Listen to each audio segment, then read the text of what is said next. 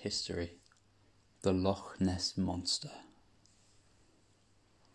Returning to Iona from his mission to Christianize the Picts, St. Columba approached one of the crossing points of the River Ness. There was a small settlement here, and a group of people were digging a grave for a newly dead man. When Columba asked how the man had died, he was told that he had been killed by a monster who lived in the loch. This interested the saint, but did not seem to worry him, for he let one of his monks, Lugene Mokumen, swim across the Ness to fetch a boat which bobbed against the opposite bank. Celtic monks were a hardy breed, and Lugene cheerfully leaped into the water and began to swim to the boat. He was about halfway across when the monster reappeared. Columba, however, was equal to any monster.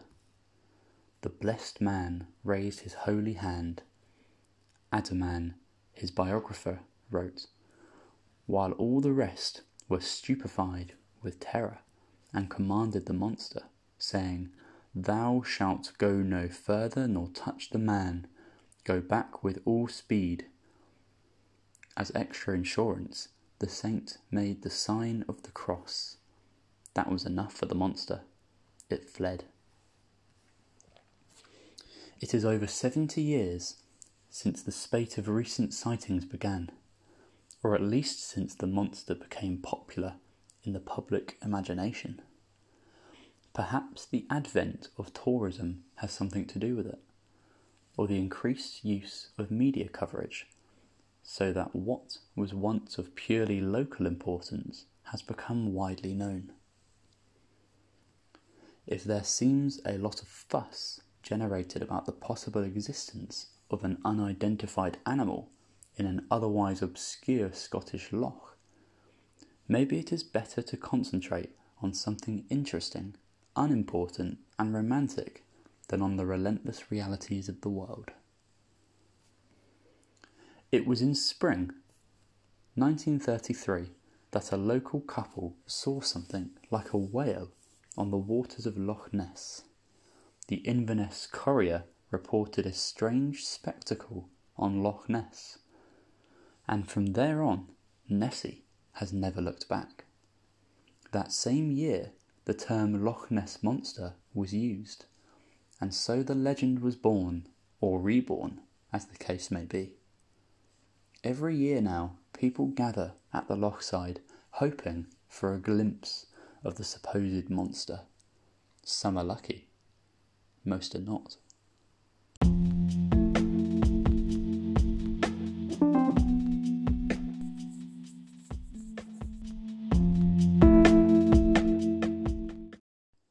At 24 miles long and about 1 mile wide, Loch Ness has not a huge area of surface water in which to hide a monster, less so a family of monsters. However, the loch is deep, about 700 feet on average, and far deeper in places. In fact, the loch is so deep it has never been known to freeze. At its widest and deepest point, where the ruined medieval Urquhart Castle presides over the dark water, Nessie most often surfaces. Here the mountains subside and Glen Urquhart gouges deep into the land, a natural lay-by for Nessie. There is a dramatic photograph of something on the loch around here, with the shattered keep of Urquhart providing both scale and evidence of place. A tree branch, perhaps, or the wake of a boat, perhaps, and perhaps not. Not only simple cameras have been used to record the presence of something unusual in the loch. Many types of electronic gadgetry have been used, including sonar, radar scanning, and mini submarines, but all the results seem to have been inconclusive. Vague shapes, formless shadows in murky waters, the detection of what could be a shoal of fish or something else. Then, in 1975, came a breakthrough. One of the many research parties from the United States claimed to have photographed a plesiosaur in the loch. Not only one, but an entire family, according to Peter Scott of the World Wildlife Trust. This created pandemonium in the intellectual world, and a debate on Nessie was to be held in Edinburgh. This was the high point. The meeting was cancelled, the photographs were never published, and the discussion reached the House of Commons. Was Nessie being protected?